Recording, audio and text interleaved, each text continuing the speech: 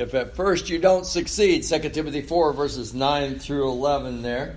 And then we're going to be looking at a couple other passages from Mark and then from Acts that goes along with this. And so I want to pull up this introduction slide. We're going to be talking about Mark, or John Mark, as he's sometimes referred to in the Scriptures. And Mark's story offers hope through failure and through success. And so there's 3 points we're going to give consideration to. John Mark fails twice, and then he's given another chance, and then God offers us another chance.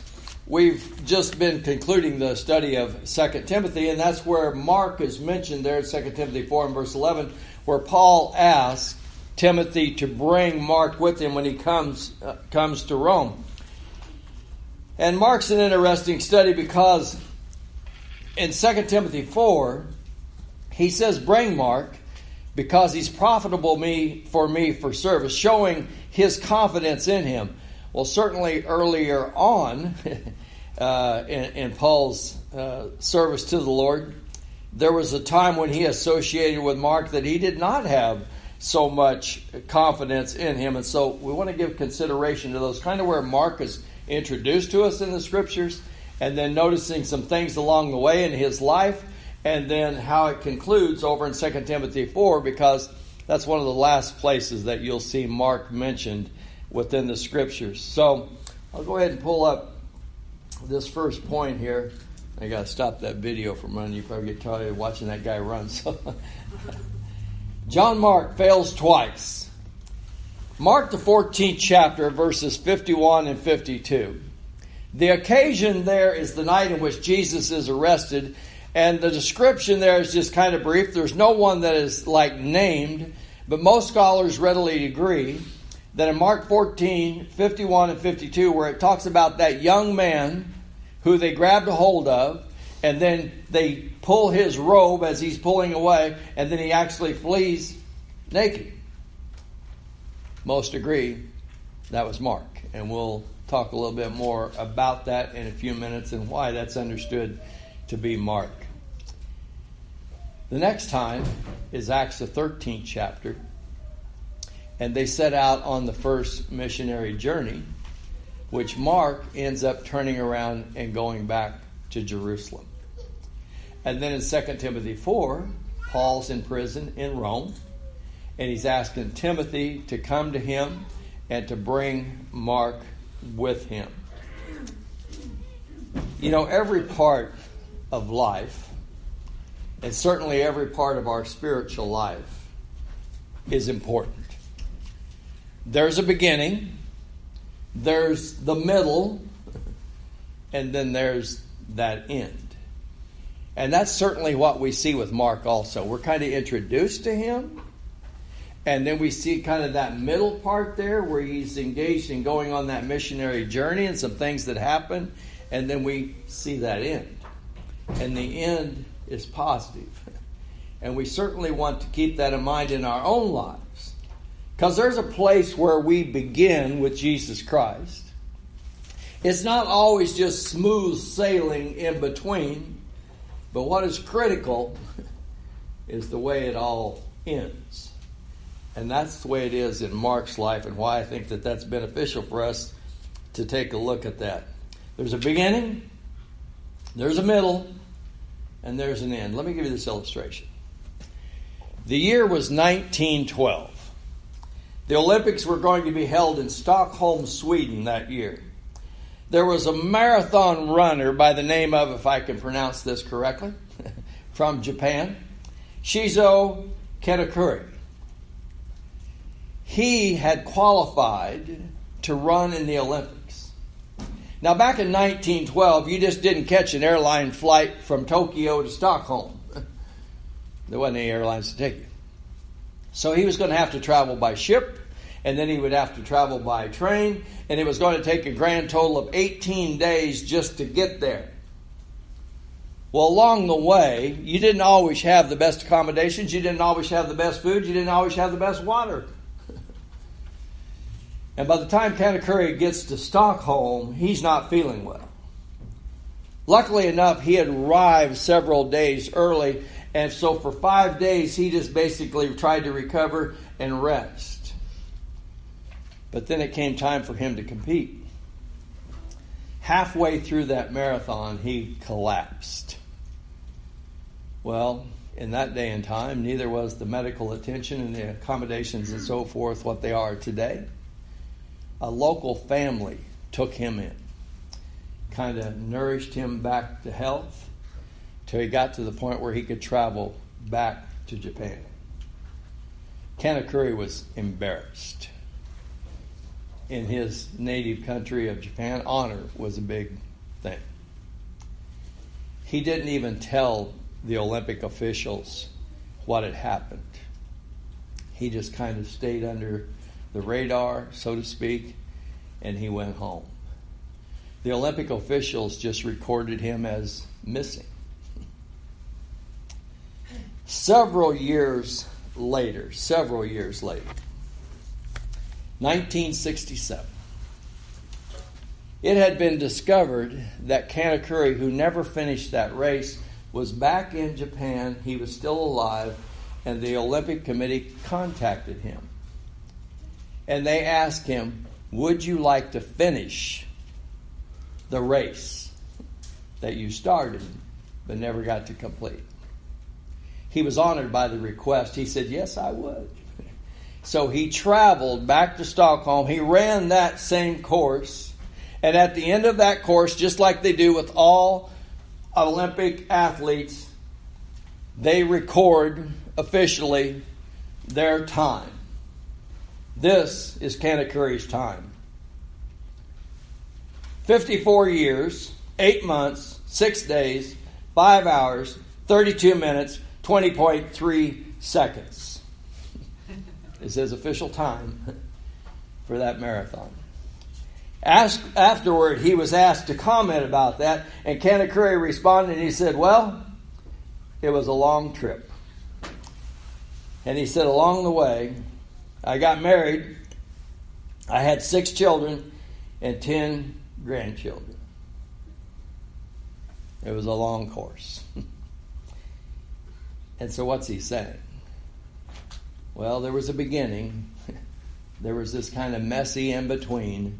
And then finally, he finished. And he felt honored once again. Well, the Bible's full of those kind of stories, aren't they? You remember Moses? Moses started off in Egypt on the knee of his mother and is taught that he is a Hebrew, but as he grows older, he kills an Egyptian, and then he flees. And he's in the wilderness and a shepherd for 40 years before God finally calls him and sends him back to Egypt, and he becomes the great deliverer and lawgiver that we know recorded on the pages of the Old Testament. We know stories like about Peter, about how he spent 3 years with Jesus.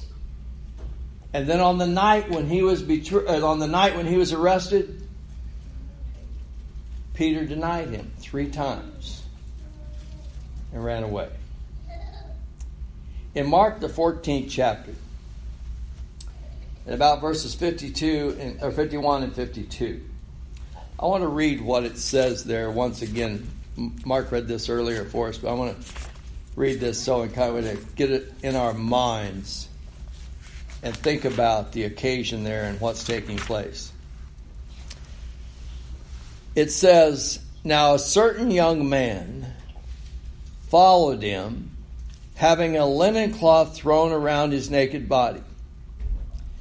And the young man, and as they laid a hold of the young man, he left the linen cloth and fled from them naked. Hours earlier, Jesus has been in an upper room with the other disciples, the apostles. They have eaten the Passover, they have celebrated the Lord's Supper, and now he has left Jerusalem. He has gone to the Garden of Gethsemane. All of his disciples are there, the apostles are there. He takes 3 and he goes a little bit further into the garden and he asks them to watch and to pray, and then he goes further and falls down and he pleads with his Father that this cup might pass from him. but not according to his will, but his Father's will. And then time passes. Judas shows up with soldiers, the chief priests, elders, and he walks up to Jesus and he betrays him with a kiss. And then one of the disciples reaches out and he grabs a sword and he swings that thing violently. One of the servants of the chief priest is standing there, and luckily he ducks. He doesn't lose his head, but he loses an ear. And then Jesus steps in to sort of calm the situation. But when he does, all of the disciples then flee. Then we have this young man. They see him. He's following kind of at a distance, but close enough that those from that mob see him and they try to grab him. And then that's when he whirls away, he loses his robe, and he records that he ran away naked. They all ran. In that moment, they all run. Mark records this. Not only that he ran away naked. But my question is this: what if he stayed? What if he didn't run? When they seized him, what if he had been willing to allow them to arrest him and take him along with Jesus as they took him? What if he had stood with Jesus? And what if he had told them, I know this man. And I know what he claims, I know what he has done, and I believe he is who he says he is. And you may arrest him, but that doesn't change my opinion. And I'm not running. I'm staying. What if he had said, I heard him when he said a servant is no greater than his master. I heard him when he said, if they hated me, they will hate you also. So if that's what you're going to do, then you'll just have to do it. Because I'm not running. What if he'd have said,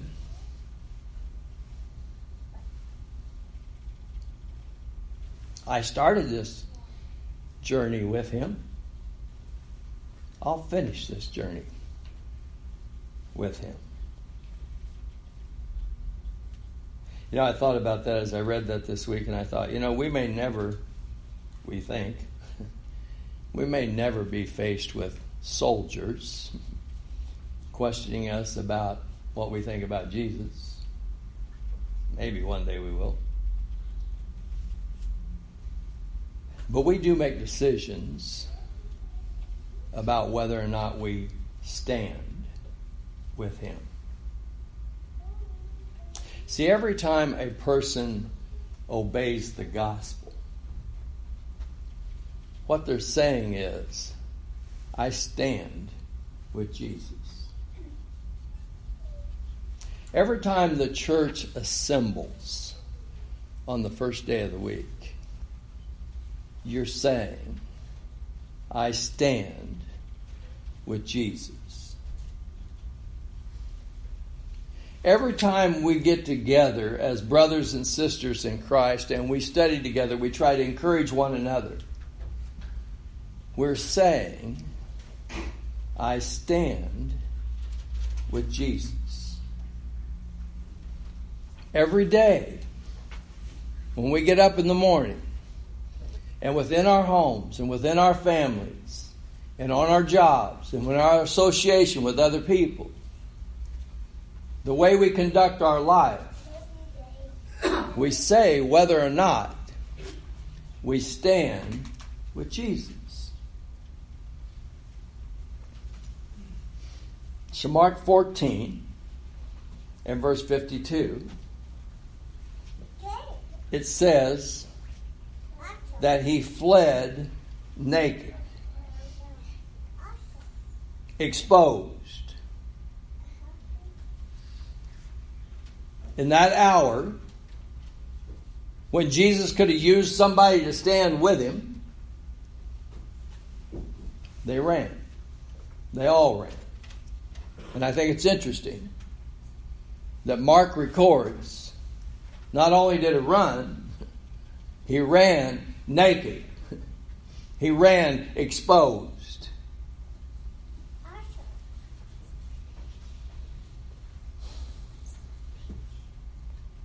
Every moment, we make decisions about where we stand. And we can make the decision whether we stand with Jesus in that moment or we run. And when we choose to run, guess what? We just got exposed. That's Mark 14 and verse 52. The next time we see Mark is Acts the 13th chapter. And this is when they are getting ready to set out on that first missionary journey. So I'm going to read to you from Acts 13, verse 2, and then skip down to read verse 4 and 5. Acts 13 and verse 2. And as they ministered to the Lord and fasted, the Holy Spirit now said, "Separate to me Barnabas and Saul for the work which I have called them." So now they're getting ready to set out on that first missionary journey. Verse 4. So being sent out by the Holy Spirit, they went down to Seleucia, and from there they sailed to Cyprus. And when they arrived in Salamis, they preached the word of God in the synagogues of the Jews, and they had John, that's John Mark, as their assistant. Here's these three setting out this historical, legendary journey. The year is probably about 46 or 47 AD. That night in the garden was about 14 years earlier. It's about 33 AD. So now here we are, 14 years later. Paul and Barnabas are setting out on that first missionary journey, and John Mark is going with them. And so they leave from Salamis, they go to Cyprus, and they travel through that island. They leave Paphos and they head to Perga. And when they get there, about verse 13, it will tell us that's where Mark decides to leave them and go back to Jerusalem. I think it's interesting also. They have left, they have sailed, they have come to an island, traveled through that island, and now they go to Perga. And this is where the land journey begins. And most historians would tell you during that day and period of time that as they land there and then they're going to head north, the trails and roads and so forth that they are going to travel over are very dangerous at that particular time. And you're just kind of out there and you're just kind of exposed to the elements and you're just kind of exposed to thieves and robbers and whoever might come along. And Mark says, I'm going back to Jerusalem. And I think about as they journeyed and what they might encounter and the dangers that they might encounter. I think about the fact if they run into robbers or muggers, they can't call the police. There's no police out there to call. And so sometimes I think about that. And I think about when we encounter dangers and troubles and all those kinds of things, and we willingly dial up 911, don't we? And we even talk about that thin blue line, don't we? That's what stands between us and the harm that we can be encountered with. But they didn't have a thin blue line to call out there, did they? And so Mark says, I'm going home. Now I want you to think about this for a minute. Trying to make a spiritual application. In your daily life, spiritually, what's the thin blue line that keeps you safe? There's the world. There's Jesus. What keeps the world from getting you? Is there a thin blue line? And if there is, what is it? I know this. I know that David said in Psalms 119, I have hidden your word in my heart that I might not sin against you. There's the blue line. I know that when Jesus was led into the wilderness to be tempted by Satan, with each temptation he answered like this. The Word says, it is written. That was the blue line. And so when we think about Mark, him turning away, yeah, there was danger there, and he left. But when we think about us, and we think about spiritually, we have to think also, what keeps us safe from the world and from Satan? And what is that line? I think it's interesting also in Acts 13 and verse 5, depending on which translation you're reading from. It says that Mark was going along, John was going along as their assistant. Some translations say that he was going along as their helper. And we think about whenever you're working for the Lord, it's always good to have an assistant. It's always good to have a helper, isn't it? In doing the work for the Lord. But Mark turns away, so what's that tell us? Now you have one less helper. Don't you? And I think there's a point to be made there. Because in Matthew, the 9th chapter, when Jesus is looking out upon the people, and his disciples are there with him, and he recognizes how many souls are out there, what does he say? He says the harvest is plentiful. There's a lot of souls out there that need to be saved. But he goes on to say what? But the laborers are few. Pray therefore that the Lord of harvest will send laborers into his field.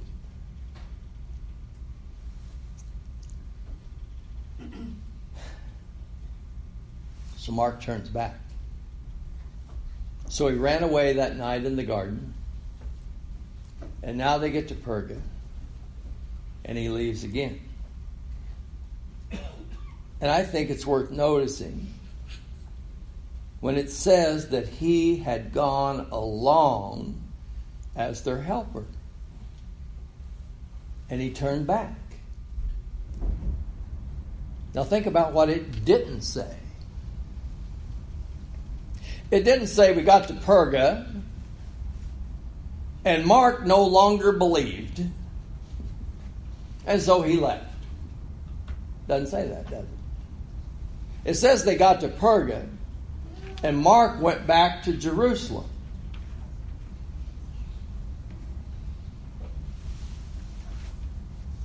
So here's another thought. In Luke, the 9th chapter, Jesus is talking about those who turn away. And he says, if any man puts his hand to the plow and then looks back, he's not worthy of the kingdom. You ever think about that? He put his hand to the plow. What do you do with a plow? You plow a field, don't you? You go to work, don't you? And so he put his hand to the plow and he turned back. I think it's significant when it says that he had gone along as their helper. And it doesn't say that he stopped believing. He just stopped helping. Isn't that what it said? And so we have to think about us. We have to think about Christians.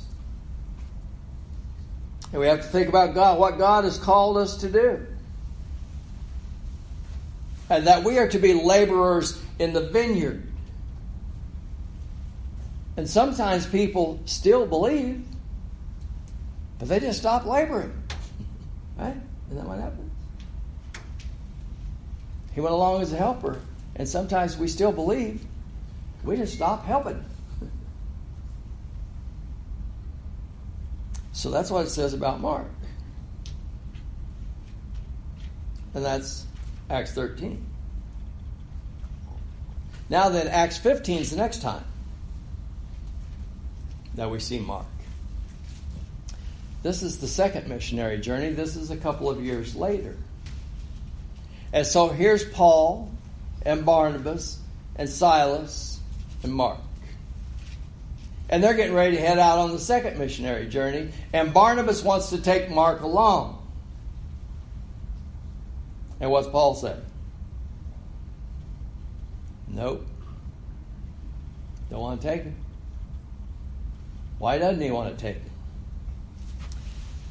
Take a look at Acts 15 and verses about 36 through 40. Acts 15.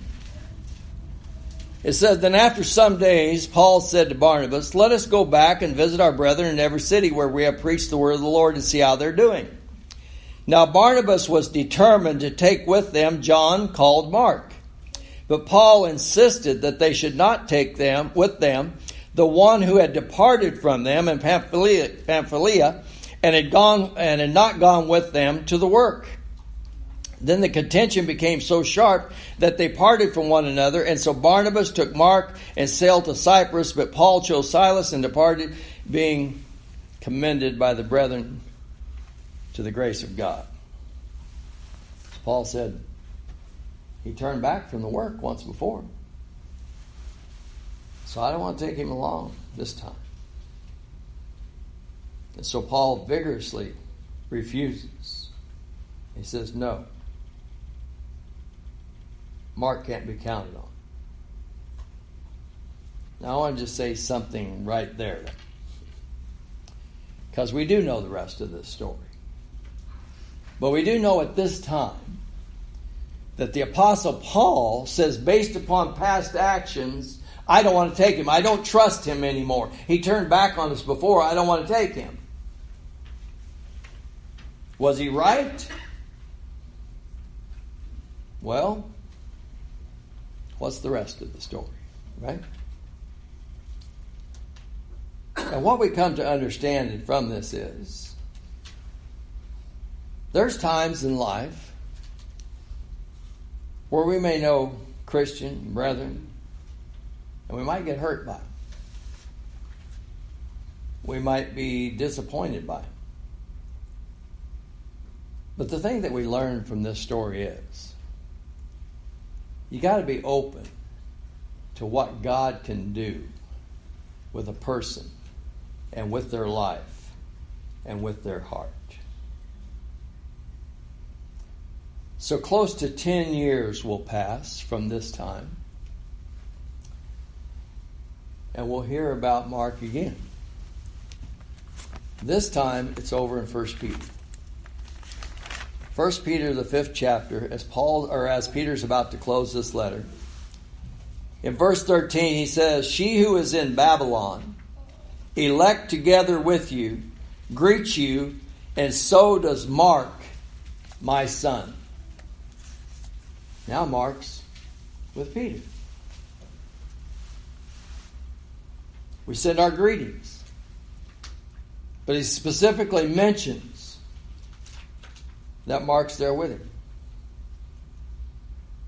When Paul refused to take Mark along, that was about 50 A.D. This is the early 60s. This is at least a decade later. And we have to think to ourselves, what happened with Mark over that 10-year period? There's that runner again. Stop that. So we have to think about what happened with Mark over that 10-year period. So let me give you just a little insight. In Acts the 12th chapter, this is just a short period of time, maybe just a couple of years or so, after Jesus was crucified, buried, resurrected, ascended. And in Jerusalem, the disciples continued to increase and to multiply. Until eventually in Acts 8, because of persecution has become so severe that they have been scattered. But there's apostles still in Jerusalem. And so Herod arrests James and he puts him to death. And when he sees that pleased the Jews, he then proceeds to arrest Peter. You remember that? Acts 12th chapter? And he throws him in jail. But what happens? God sends an angel by night and leads Peter out. And at first Peter can't hardly believe what's going on. He thinks he's having some kind of a dream or something. And then he finally comes to realize, this is real. I'm free. I'm back on the streets of Jerusalem. But here's the interesting part. Once he recognizes he's free, where does he go? Well, we're told. He went to the house of Mary. Mary must have been fairly well off, because the disciples gathered there. So it must have been big enough to accommodate. And so Peter says, that's where I'm going. But there's something else that's told us there. That Mary is the mother of guess who? John Mark. How did John Mark know all the apostles? He lived right there in Jerusalem, didn't he? How did John Mark know Peter? Because Peter knew his mother well. And when he got out of jail, he went straight to Mary's house.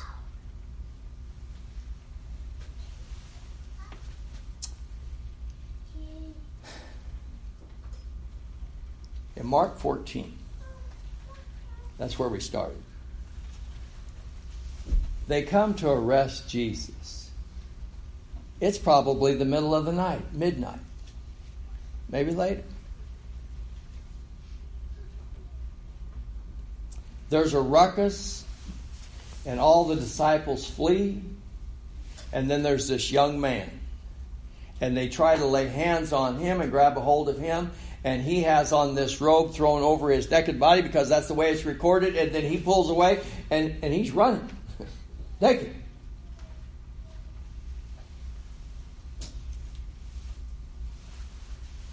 That same night, we have recorded for us in the book of Mark that after they fled and they had arrested Jesus, Peter went to the house of the high priest where they were gathered together. And there were some that were there that were out there warming themselves by the fire. And then there's this young girl, and she recognizes Peter. She said, he's one. He was with him. And Peter says, no, what?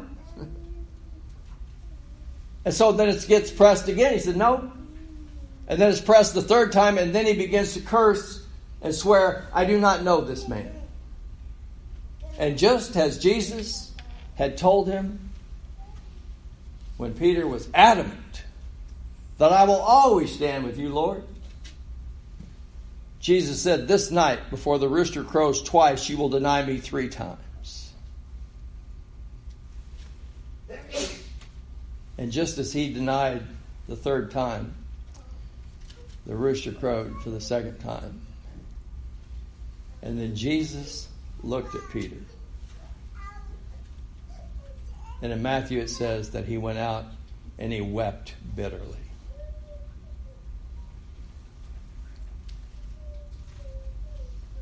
Isn't that interesting?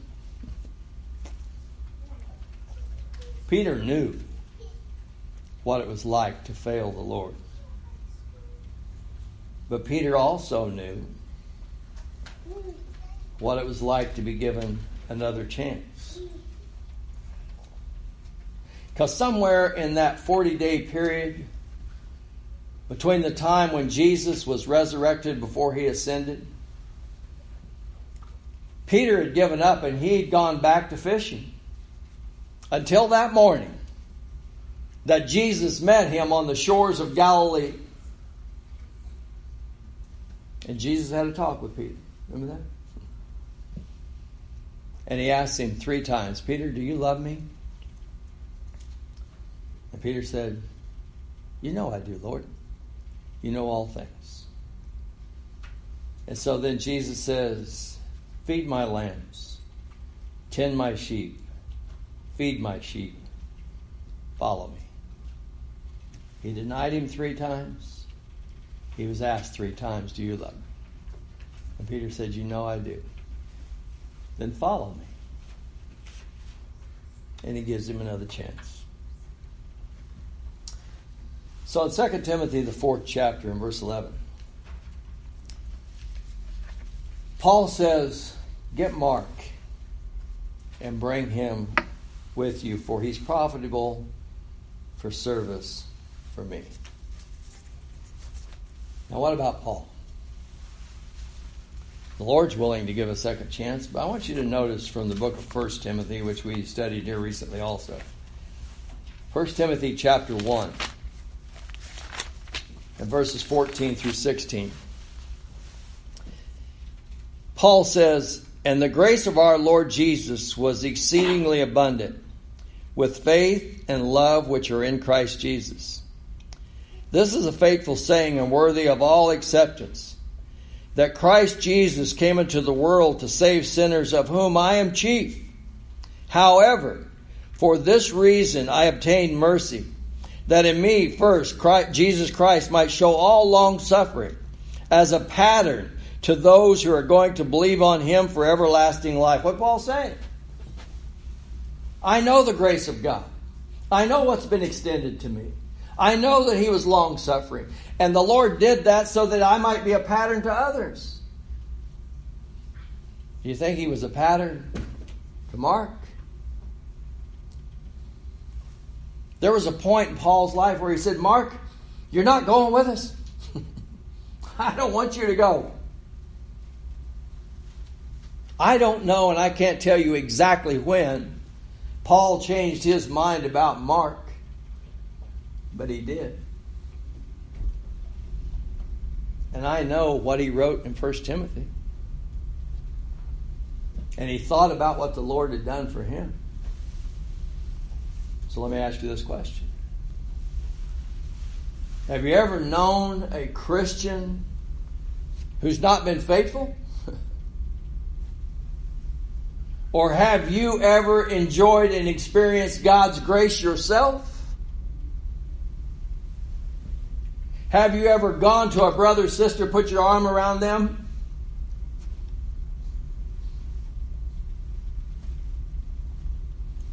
So I know the grace of God. And I want to remind you of it. Do you think Peter ever took Mark aside and put his arm around his shoulder and said, son, because that's what he calls him, son, let me tell you about when I failed. And the Lord gave me a second chance. I know this. Mark's with Peter when he writes that letter. Is that how they made a connection? I know Peter knew Mark's mother. And you know what? That night, whenever that mob assembled, I imagine there was a ruckus in Jerusalem, don't you? And Mark lived with his mother right there in Jerusalem. And do you think possibly he might have thought, whoa, something's going down? And so he grabs a robe, throws it over his shoulders, and out the door he goes, right to Gethsemane. And guess what? While he's standing in the shadows, they see me. Think that's possible? And in that moment, he turns and runs.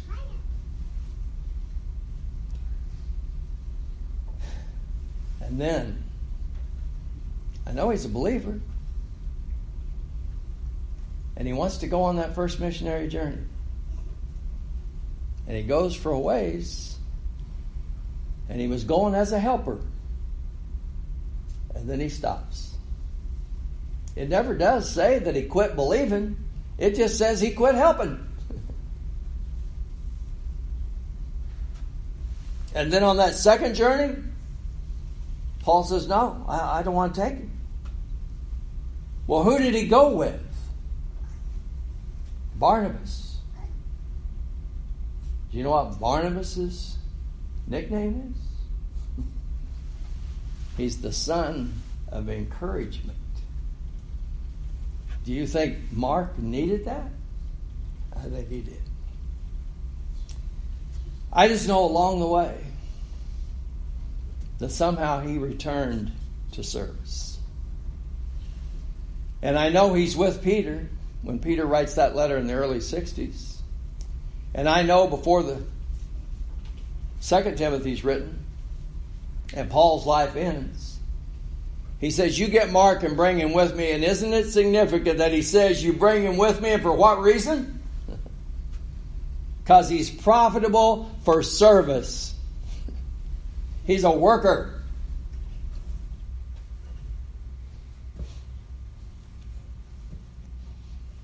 So Paul had been reconciled to him, hadn't he? I'll give you this last illustration. Because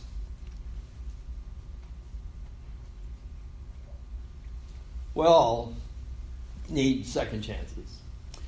And so this morning when I gave this lesson a title, if at first you don't succeed, how's the rest of that go?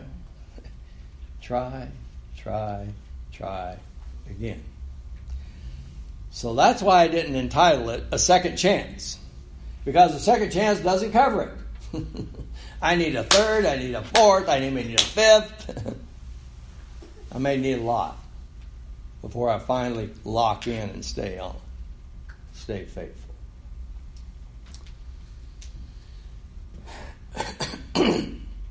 So the year was 1854. There was a young army captain that was stationed in the Oregon Territory. Oregon wasn't the state then. It was the Oregon Territory. Very remote out there. This young captain had a wife back in Missouri and a young son. He got very lonely out there. He missed home, wanted to go home, and he allowed himself to fall into a bad habit of alcohol. It finally got to the point where his commanding officer said, you've got a choice to make. You can either resign your commission, or I'm going to bring you up on charges and you'll stand before a court-martial.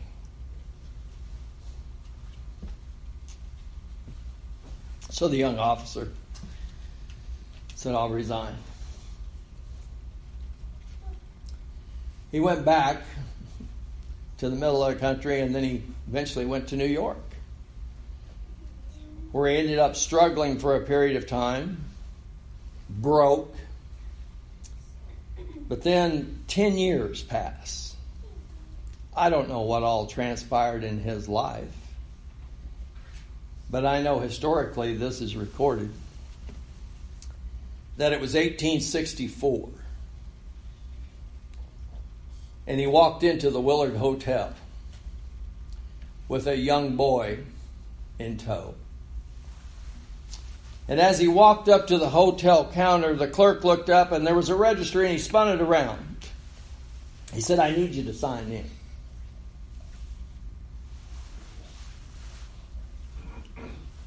So the officer said, "Fine." He signed it, spun it back around. The clerk was shocked.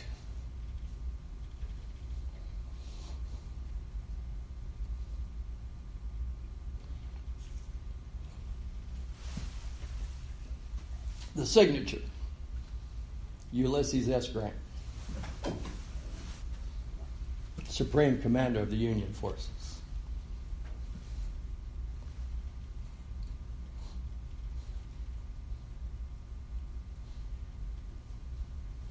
I'm not sure what turned his life around from an alcoholic and a failure to where he's commander over all of the Union forces. But what's most important is to know that in life we all need another chance. And given another chance, and given encouragement, remembering that oftentimes is what motivates us to be the very best that we can be. So the next time that you don't succeed, I don't want you to just think about if at first you don't succeed, try again. If at first you don't succeed,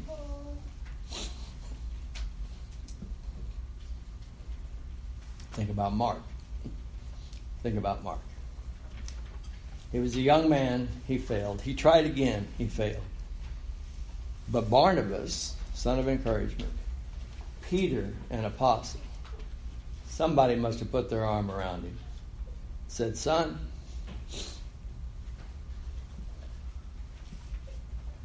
you can do better." And he did. So that's the lesson from the life of John Mark as he's recorded on the pages of the New Testament. I want to extend the invitation to any and all that are here this morning. If you've never rendered obedience on the gospel, today is an opportunity, a chance to do that very thing.